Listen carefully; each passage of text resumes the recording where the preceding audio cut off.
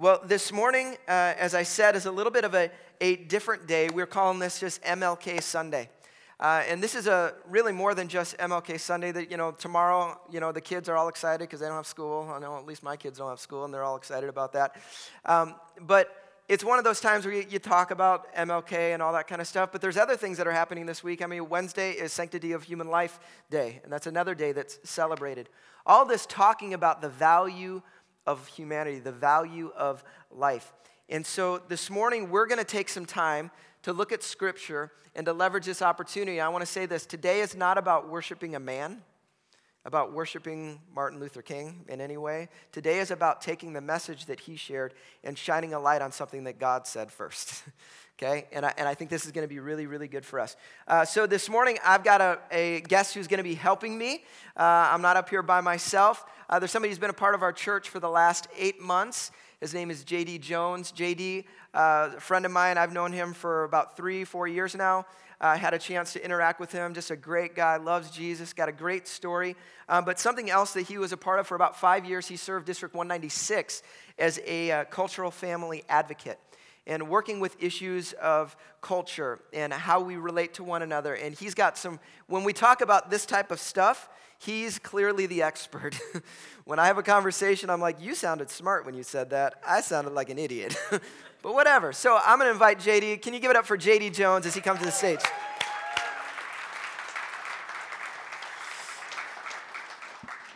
Awesome. JD, I'm really disappointed that your wife didn't just give you a standing ovation. I told my whole row to behave before I came up. So. Whatever. That's good. JD, why don't you tell us about yourself? Tell us about your family. Well, I am married. My wife is here. We have 3 kids, got 3 boys, a 6-year-old, a 5-year-old, and a 3-year-old. So I'm just as much referee as father. My mother comes here as well. My brothers, my younger brothers come here as well when they're in town and when they're able. So, love this church. It's kind of a family event. It's great. It's great. Yeah, I was actually joking with him before service that on Christmas Eve, he was here with his brothers who were out of town. And JD, I don't know if you don't know, JD, great basketball player, played through college. He does training now of high-end athletes. And he trained up his 2 younger brothers. One of them is a point guard on the Memphis Grizzlies in the NBA, and the other is a starting point guard for Duke. And so all of them showed up to church on Christmas Eve, sitting in the second row. And I would say that sometimes when I'm preaching, things come to my mind, and I don't say them, but I'm thinking them. And I'm sitting there thinking, if there was a church 3-on-3 tournament right now, I would totally take our church. But I didn't say it on Christmas Eve, so way to go. Kept it to myself until now. No, that's great. No, but we are super glad to have JD here to share with us this morning. Today's going to be a little bit different. Obviously, this is a little more of a conversation than it is a sermon. So sorry you're not going to walk away with your perfect 3 points. But I do know that this is going to be something, as we've been preparing for this together, I know this is going to be something that challenges all of us. And we've been praying that the Holy Spirit would reveal some things to our heart. That oftentimes in life we can live with some scales on our eyes. I'm praying that some scales could maybe come off and we could begin to see differently and walk this thing out a little bit differently, all right? So this morning, whenever we talk about things having to do with culture or even meddle into the world of race, how many know our guards tend to go up a little bit? And we tend to be like, oh, I'm a little uncomfortable by that. That's okay. That's normal. So what I'm asking you this morning is that we would say, God, help us have open hearts for a moment to simply hear what you want to say to us. That's it. And we're not pushing anything. We want to just hear, what do you have to say to us, and can we respond that way? And so there's maybe things that you need to think about. Maybe you'll need to process. That's cool. I think that's going to be good for every single one of us. I know it's been good for me, but I know it's going to challenge us. Hey, before we jump into this, I want to just play a quick video for you. From the prodigious hilltops of New Hampshire, let freedom ring. From the mighty mountains of New York, let freedom ring. From the heightening Alleghenies of Pennsylvania, let freedom ring. From the snow-capped Rockies of Colorado, let freedom ring. From the curvaceous slopes of California. But not only that, let freedom ring from Stone Mountain of Georgia. Let freedom ring from Lookout Mountain of Tennessee. Let freedom ring from every hill and molehill of Mississippi, from every mountainside. Let freedom ring, and when this happens, and when we allow freedom ring, when we let it ring from every village and every hamlet, from every state and every city, we will be able to speed up that day when all of God's children, black men and white men, Jews and Gentiles, Protestants and Catholics, will be able to join hands and sing in the words of the old Negro spiritual, free at last, free at last. Thank God Almighty, we are free at last. When I hear that, it still gets me revved up inside a little bit. You know, when you listen to that, it just kind of gets you going a little bit. I get passionate because there's something about the way that he spoke. There's something about that. He would have this ability to inspire this idea and this cause of freedom and equality. He championed it in a way that really no one else had in our country up until that point. But it wasn't just his ability to speak, was it, JD? I think there were some other things that inspired people. No, it's hard to imagine that someone could attach their life to the message that we're all free and that we're all equal, and that he would face a lot of opposition in that endeavor. And it was the way that he responded to hatred that really blew people away in the time. By responding in love to hatred is really what galvanized his movement. And obviously a lot of people felt like he was speaking on their behalf. Yeah, I think I wrote it down that he was ferocious in a gentle way. Yeah. Like he was very ferocious about what he was passionate about, but he did it in a way that was loving, and his reaction to people was different. Okay, so I'm sure if you're like me, you're saying, okay, that's great. Why are we talking about this today, Greg? What's the point of this? Here's the reason why I think we need to talk about this is that I think we look at speeches that he had and the way that he inspired people, he spoke to this thing, and it raised this hope in people's heart. But here's the question: why did what he spoke of, why did that inspire people? Why did that challenge people? Here's the reason: because I don't think he was painting a picture that was original to him. I think he was painting a picture of what God's intention for humanity was.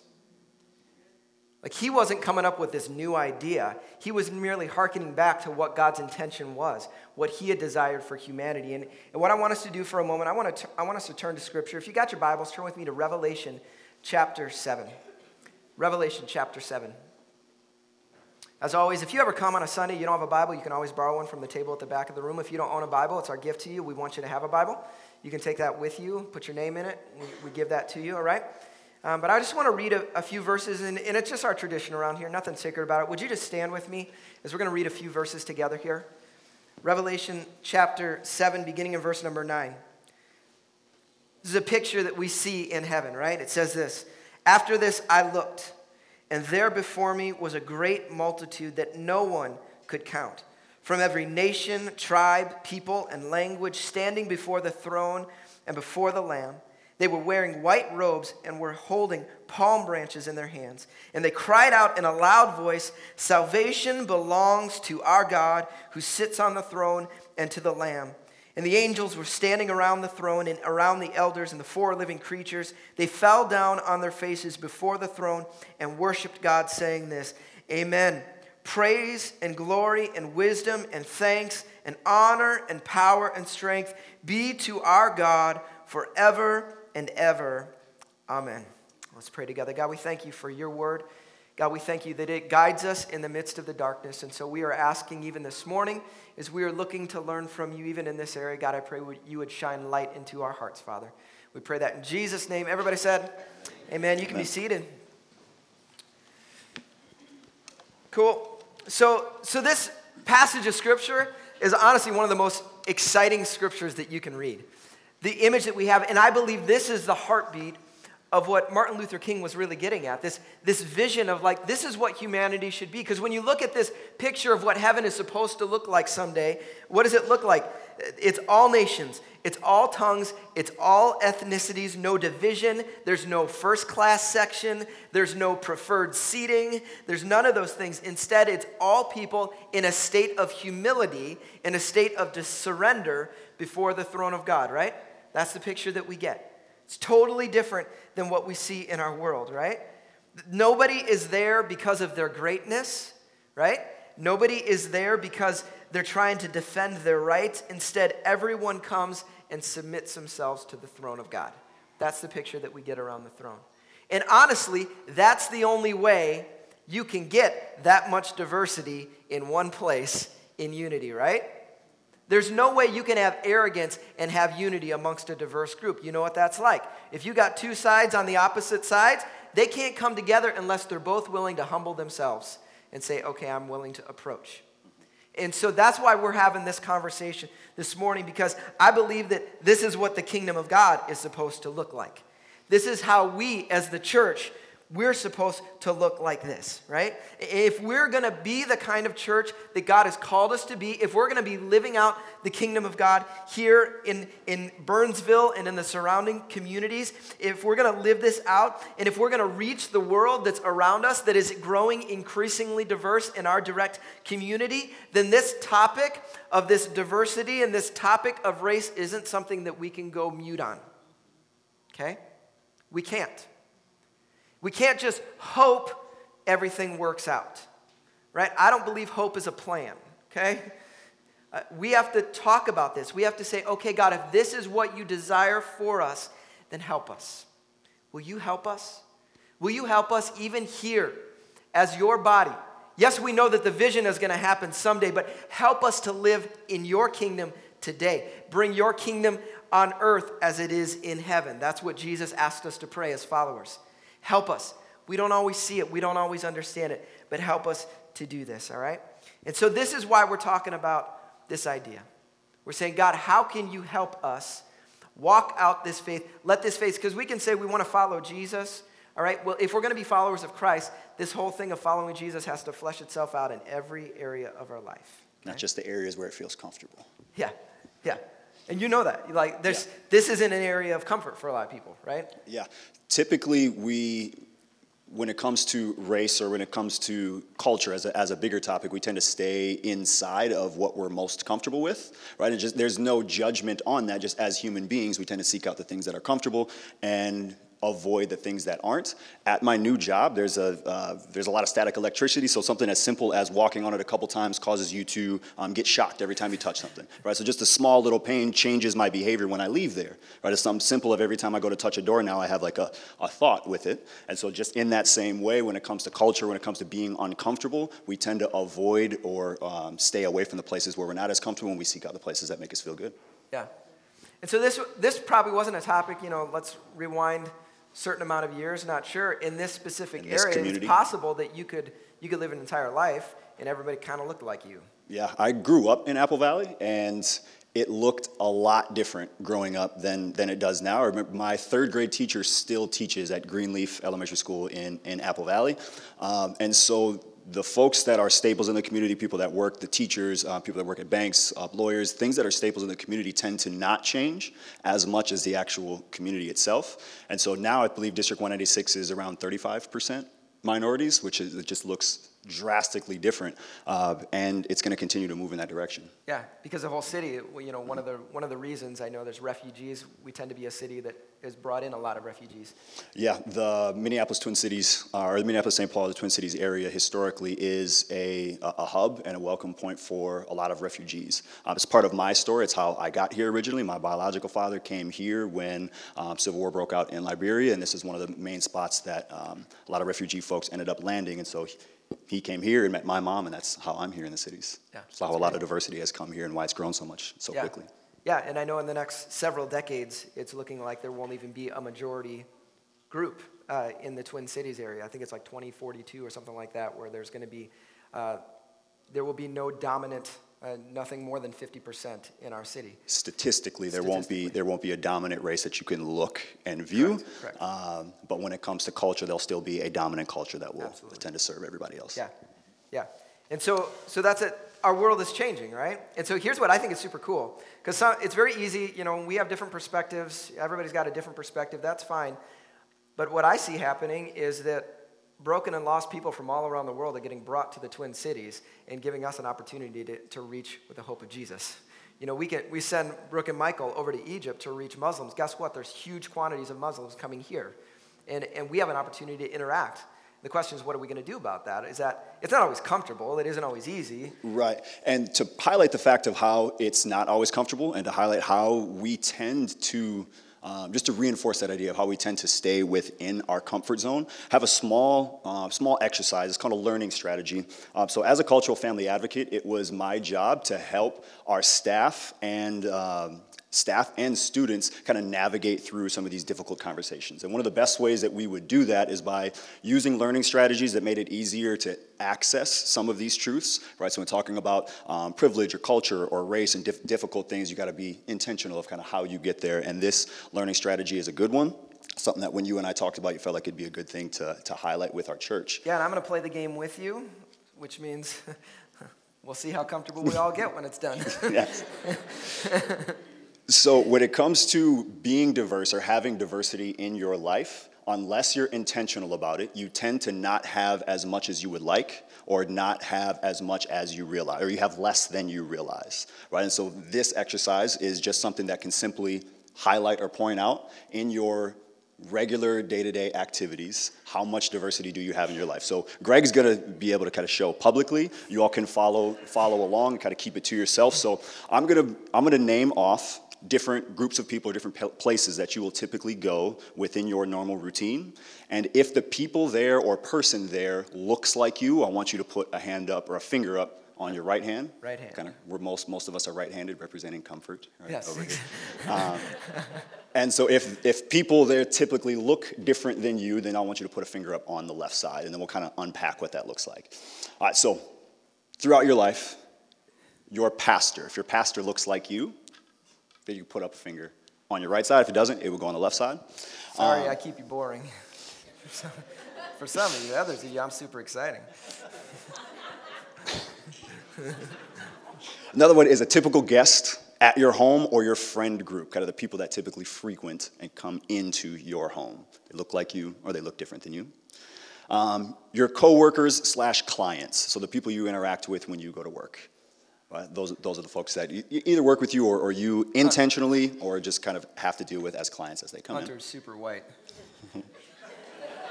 Still just put one finger. He still only gets one finger. Don't give it to. Clientele at your favorite restaurants.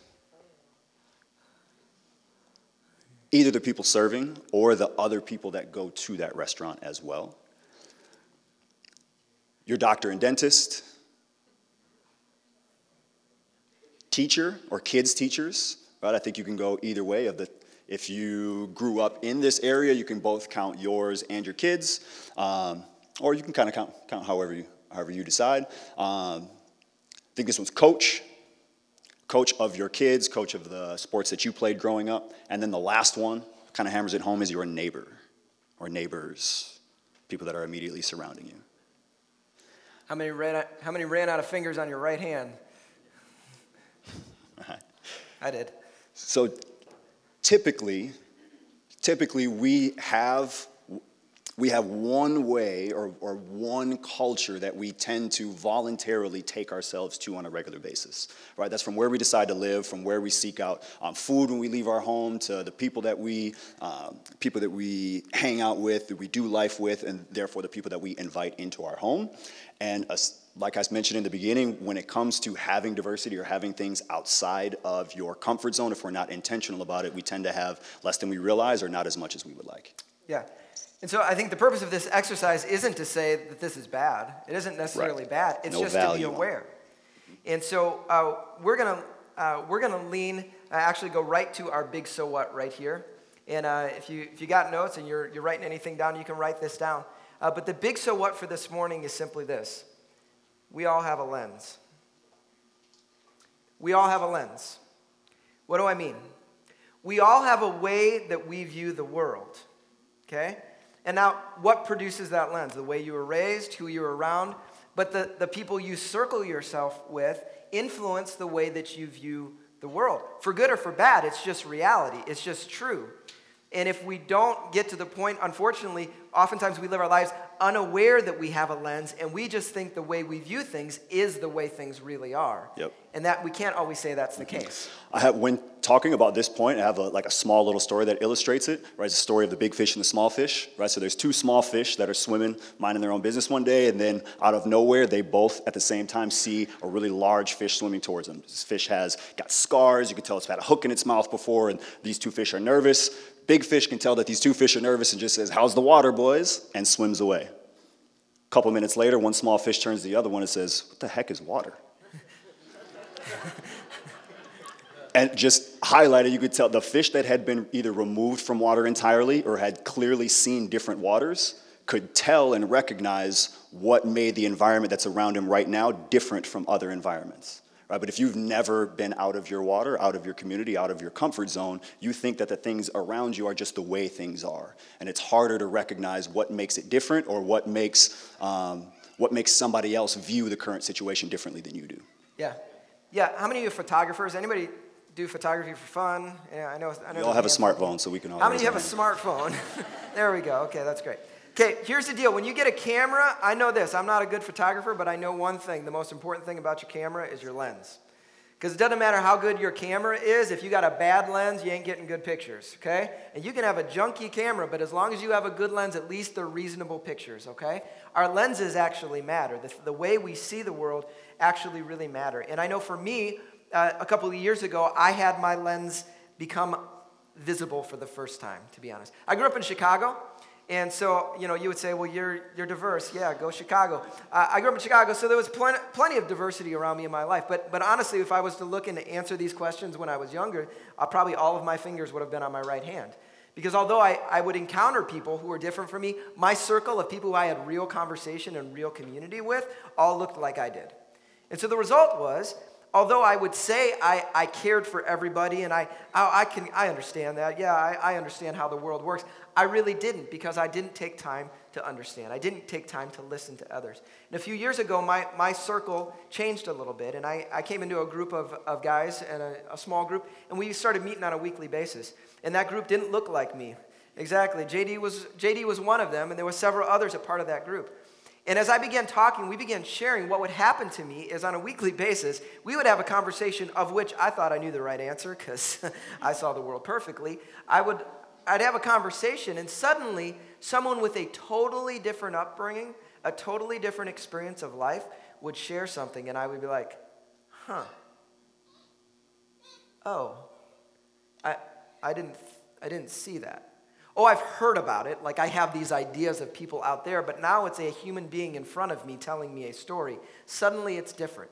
And suddenly for the first time I started saying, wow, my lens isn't as clear as I thought it was. I wasn't seeing the world as accurately as I thought I was because I never forced myself outside of the realm of comfortable. I wasn't outside of a group of people who thought like I did and would see the world kind of like I do, right? And so I started to have that shaped. And what was funny was I was brought into that group because I was the professional pastor, and I was supposed to be the spiritual leader of the group and help point us in the right direction. But if I was to be honest, and those guys can speak differently for themselves, but I know I felt like I got more out of that than anybody else in the group.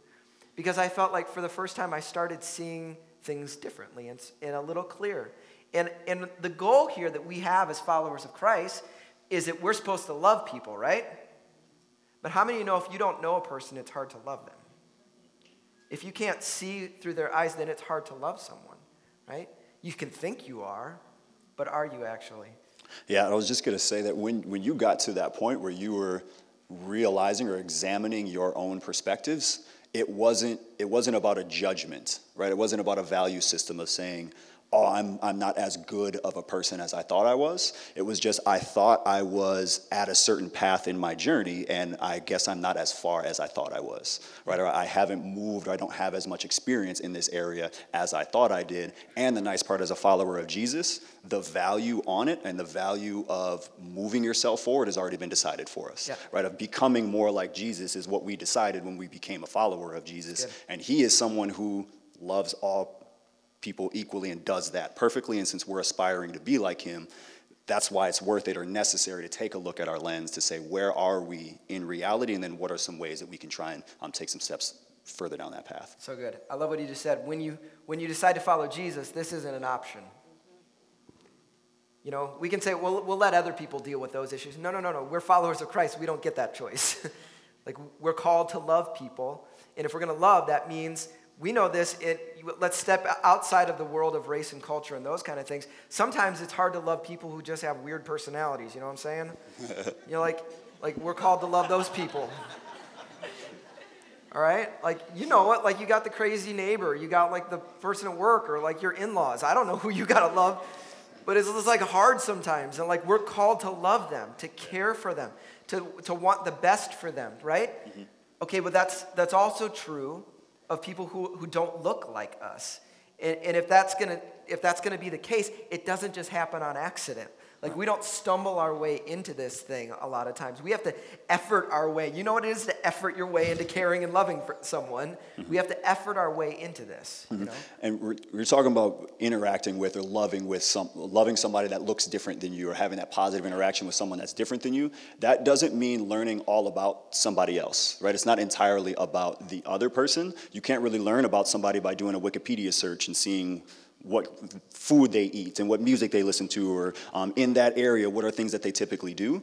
You start this journey by better identifying and defining the culture that represents yourself, right? The definition of a culture is a set of practices and behaviors that identifies one person from another, or one group from another, is the easiest way to describe it. Lots of different ways we use culture. But a set of practices and beliefs that identifies or separates one group from another. So the more you learn about who you are and what makes you, your own experiences, the easier it is to identify what makes somebody different than you. Then you can learn and explore the things that make them who they are, right? And that's how we go about having that positive interaction and getting to know them and loving them, is for the person that they are, without feeling like they have to adopt the things that we do, or the perspectives that we have, or the beliefs we have, or the norms that we have. We can have our own and fully love somebody else that has theirs that's different than us. That's good. So there's a perfect example of this. You have to understand your own culture, otherwise you end up taking it with you unknowingly. Mm-hmm. So in the history of Christendom, we've got this whole issue of missions organizations and missionaries going all around the world, correct? Okay? For centuries, do you know what happened? Western missionaries would take the gospel into dark places around the world, and along with it, bring Western civilization and Western practices. They didn't just bring the gospel, they brought all the packaging as well. This is why if you go around the world, you'll find churches, Christian churches, in areas that no other area in the community do they function as Westerners, but in that area, you'll see them show up to church with a suit on. And like, nobody wears suits in that culture, but they do at the church. Why? Because centuries ago, that's what the Christians came and brought. And they brought this packaging of Christianity with them. It's a culture they established. They brought a culture, and they didn't realize it. And that's great. That was a time, but we're at this place where we can see, you know what, the gospel, we can't adjunct to the gospel, right? We don't want to carry along, because all of us have things that we bring along with the gospel. And a missionary now, what are they trying to think? Okay, how do we bring the pure, true gospel to a people group free of the constraints of Western civilization and our Western way of thinking, and bring the true gospel, okay? That's the goal of a missionary. That should be our goal as well, okay? But what can happen the same way is when you talk about, we as a church, you know, if we look around this room, we aren't all white, but that is the predominant culture, okay? And this church predominantly there. Well, if there are people walking in these doors, they aren't just experiencing Christianity, they are experiencing Christianity through the lens of a predominantly white church. You understand what I'm saying? In Burnsville, Minnesota. In Burnsville, Minnesota. Exactly. That's part of the context. That's part of the context. That's what they're experiencing. And that's okay. There's nothing wrong with that. I can't change the fact that I'm a white guy, okay? I don't get that choice. But what we can change is how do we care for people, and how do we extend, and how do we build an environment around here that is inviting and is comfortable and open-handed to every culture, even if they don't look or think or were raised the same way we were raised, right? Mm-hmm. And it's talking about the being welcoming to a group of people or to an individual that comes in. The better we as a church understand what makes us unique to us and what makes us different than churches down the street or from somewhere else in the country, the easier it is to welcome somebody into that environment. And to say, here's typically things that we do, or here's how we do things. A simple explanation of why we stand when we read the Bible is a simple explanation of a culture for our church. Right? Yeah. It's a great specific example of that.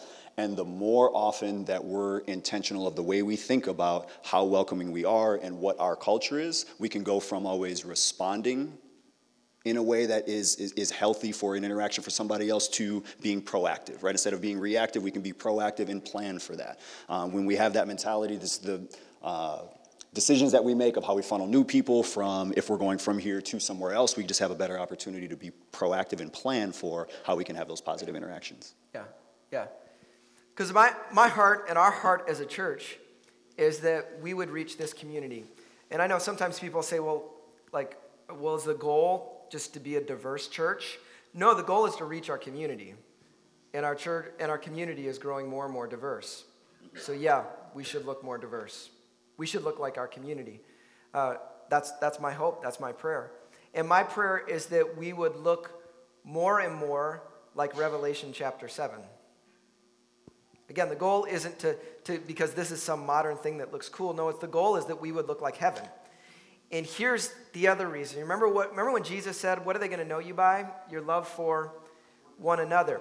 So if the world is going to see and recognize the greatest testimony that we can give to the world around us, the greatest witness that we can have is not stepping before and preaching some message out there or doing some campaign out, an ad campaign about, the best testimony that we can have is a group of people in here that look like our community and yet love each other and yet care for one another and sacrifice for one another, right?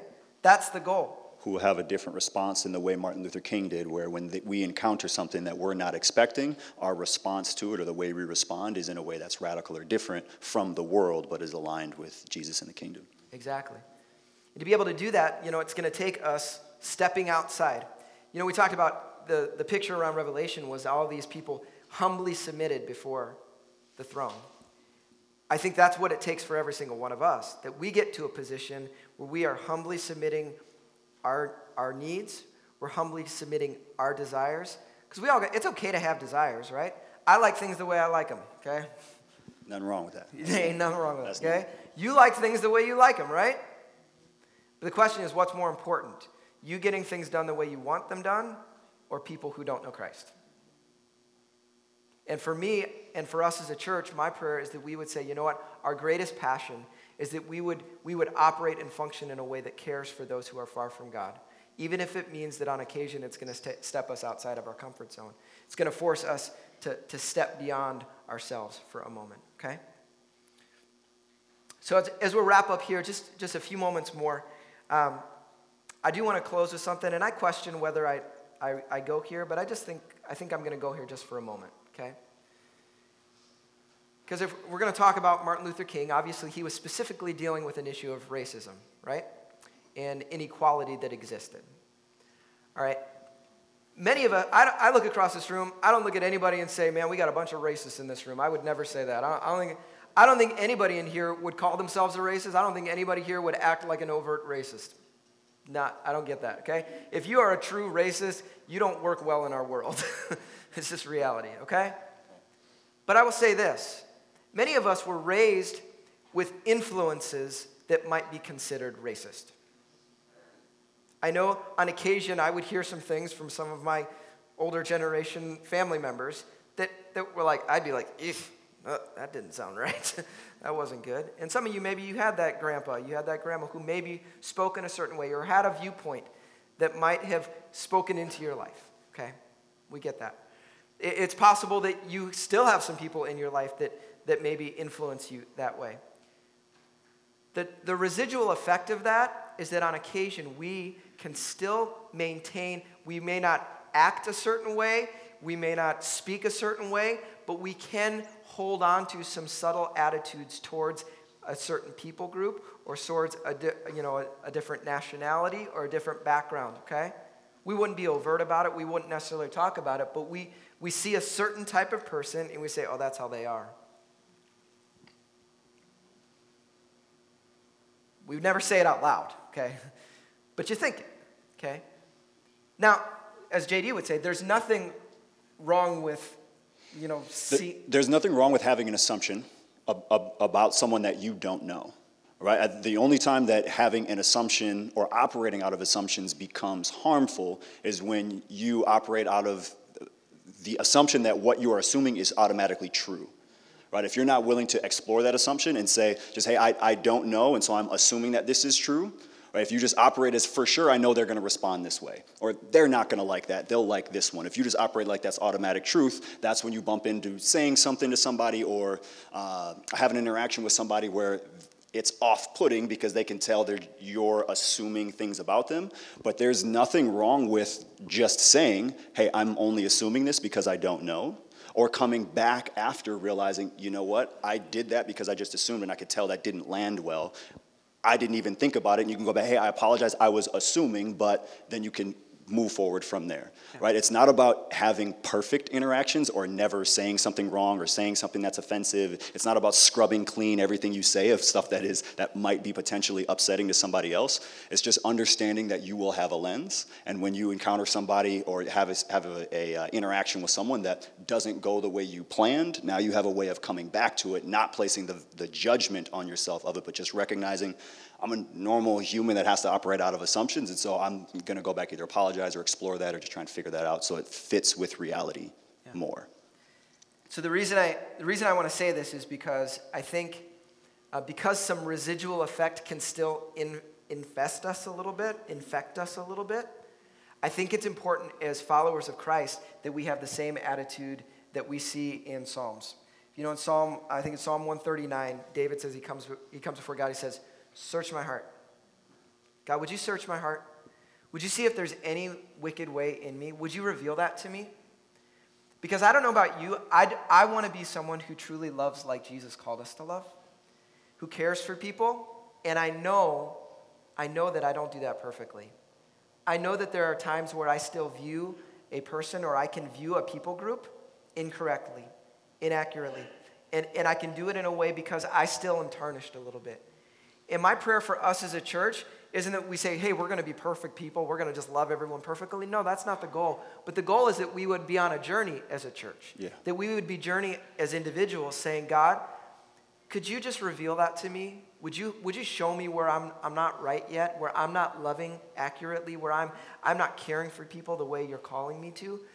Would you show that to me so that I can have my heart clean and I can change? Because how many know what is repentance? It's turning. It's this idea of turning away. God, I want to repent of those things, those attitudes that maybe at times I carry, so that I can be an extension of your kingdom here on earth. Yeah. I want to talk more about that part that you were mentioning of you may grow up with a perspective or a learning where you can hear it when someone else says it, right, of like, ooh, I don't quite agree with that, right? And I think most people in growing up in Minnesota, I think the biggest thing that I want to try and flesh out, I'm trying to figure out how to get to the point. But I don't feel like I encounter people most often when they're intentionally being racist or biased, right? I think it's much more common to be blind to it as opposed to doing it intentionally, right? And so something that I hear in Minnesota all the time is like when it comes to culture that highlights just being blind to what makes you who you are is I hear people will say, oh, I don't have a culture, I'm Minnesotan. Right? I don't have a culture, I'm white or Minnesotan. Right? From the chuckles, you guys have heard that too. Right? Or maybe even said it yourself. And it's the same thing of the two fish and the big fish story. It's just that you're not recognizing, or it's hard to tell what makes you used to the culture that you have. And so that's the statement that comes out of I don't have a culture a lot of times is, well, I treat everybody the same. I treat everybody the same. I don't see color or race. And what you end up saying is you're trying to say I value everybody the same. I respect everybody the same. But then your actions in trying to treat everyone the same would be like saying, yeah, I love my wife, but I treat all women the same. Bad decision. That's not a good choice. And so it's obvious in a marriage context that you would treat someone relationally different from one person to the next, but we tend to not know what that looks like when we're saying we're going to treat someone differently according to their race and their perspective and their culture. Because if you treat everybody the same, you're treating some appropriately and therefore treating some inappropriately. Yeah. And so that's just an example of how things can perpetuate the way that they have, is because it happens not always through intentional actions, but it happens a lot of times through unintentional actions where we just don't have a better way of doing it, right? Missionaries throughout history didn't have the context of my culture and the way I do things is unique to me, and that is separate from the gospel. Therefore, I want to be careful of delivering the gospel separate from what I deem as important. If they would have had that language and that playbook to operate out of, they would have done stuff differently. Yep. Just like for us, if we have the language to know and understand and how to explore these things about us, now we have a playbook moving forward so that we can become people who better understand ourselves, who have a better toolbox or toolkit that allows us to interact with people that are different than us. That's great. It's great. We're going to wrap this up here in just a moment. I want to get to our challenge here in a moment, but I want to say this because this extends beyond just a race thing. I think this extends to socioeconomic. That actually is a big barrier for us. Is sometimes people who don't have the amount of income that we have a hard time. We can treat people who make more money or less money than us differently. And it becomes a barrier to us at times because it's uncomfortable. It's possibly uncomfortable, right? Another one is politically. How many know that can be an issue? Okay, where there's a barrier there, all right? And it's getting thicker and thicker, it feels like, you know? It can also be a personality. There are certain personality types that you have a hard time connecting with and you feel this disconnect from, right?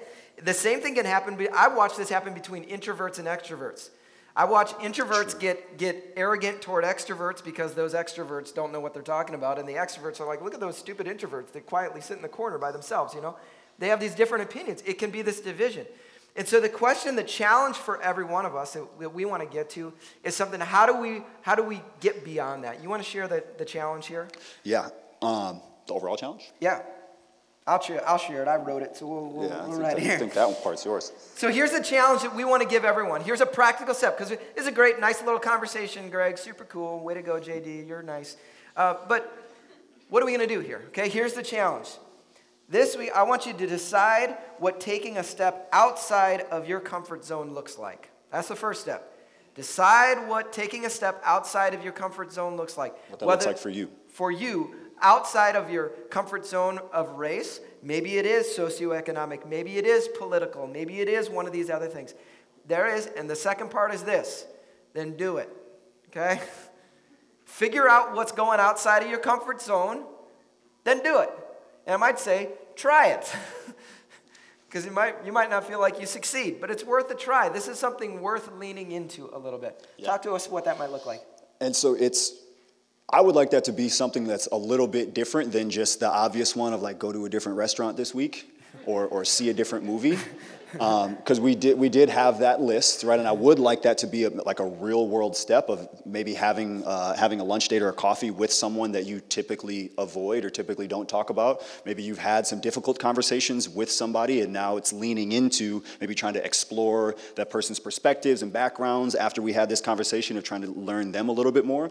Another really practical one that's really 2020 is if you're on social media at all, then most likely what you see or what you're fed regularly is just from one perspective, right? Because it's just an algorithm that gives you what you interact with regularly. So a good way to get outside of your normal interactions is to follow or go to someone that you follow that you like what they say, you like what they post on a topic, whether it's religion or politics or whatever it is. When they have something where they're commenting or posting about something they believe in, go within the comments and find someone who's trying to oppose them. Right, or someone who's saying, no, I don't believe it, or was arguing a different point. Pick someone who sounds rational, not just someone who is there in all caps and is angry.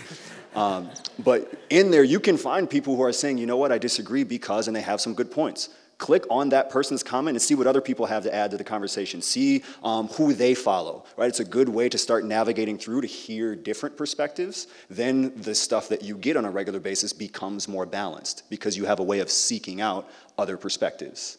And that happens in our real life as well. Again, when you carry that into real conversations of people that you interact with, the things that you see, the things that you hear, your lens starts to get shaped a little bit differently.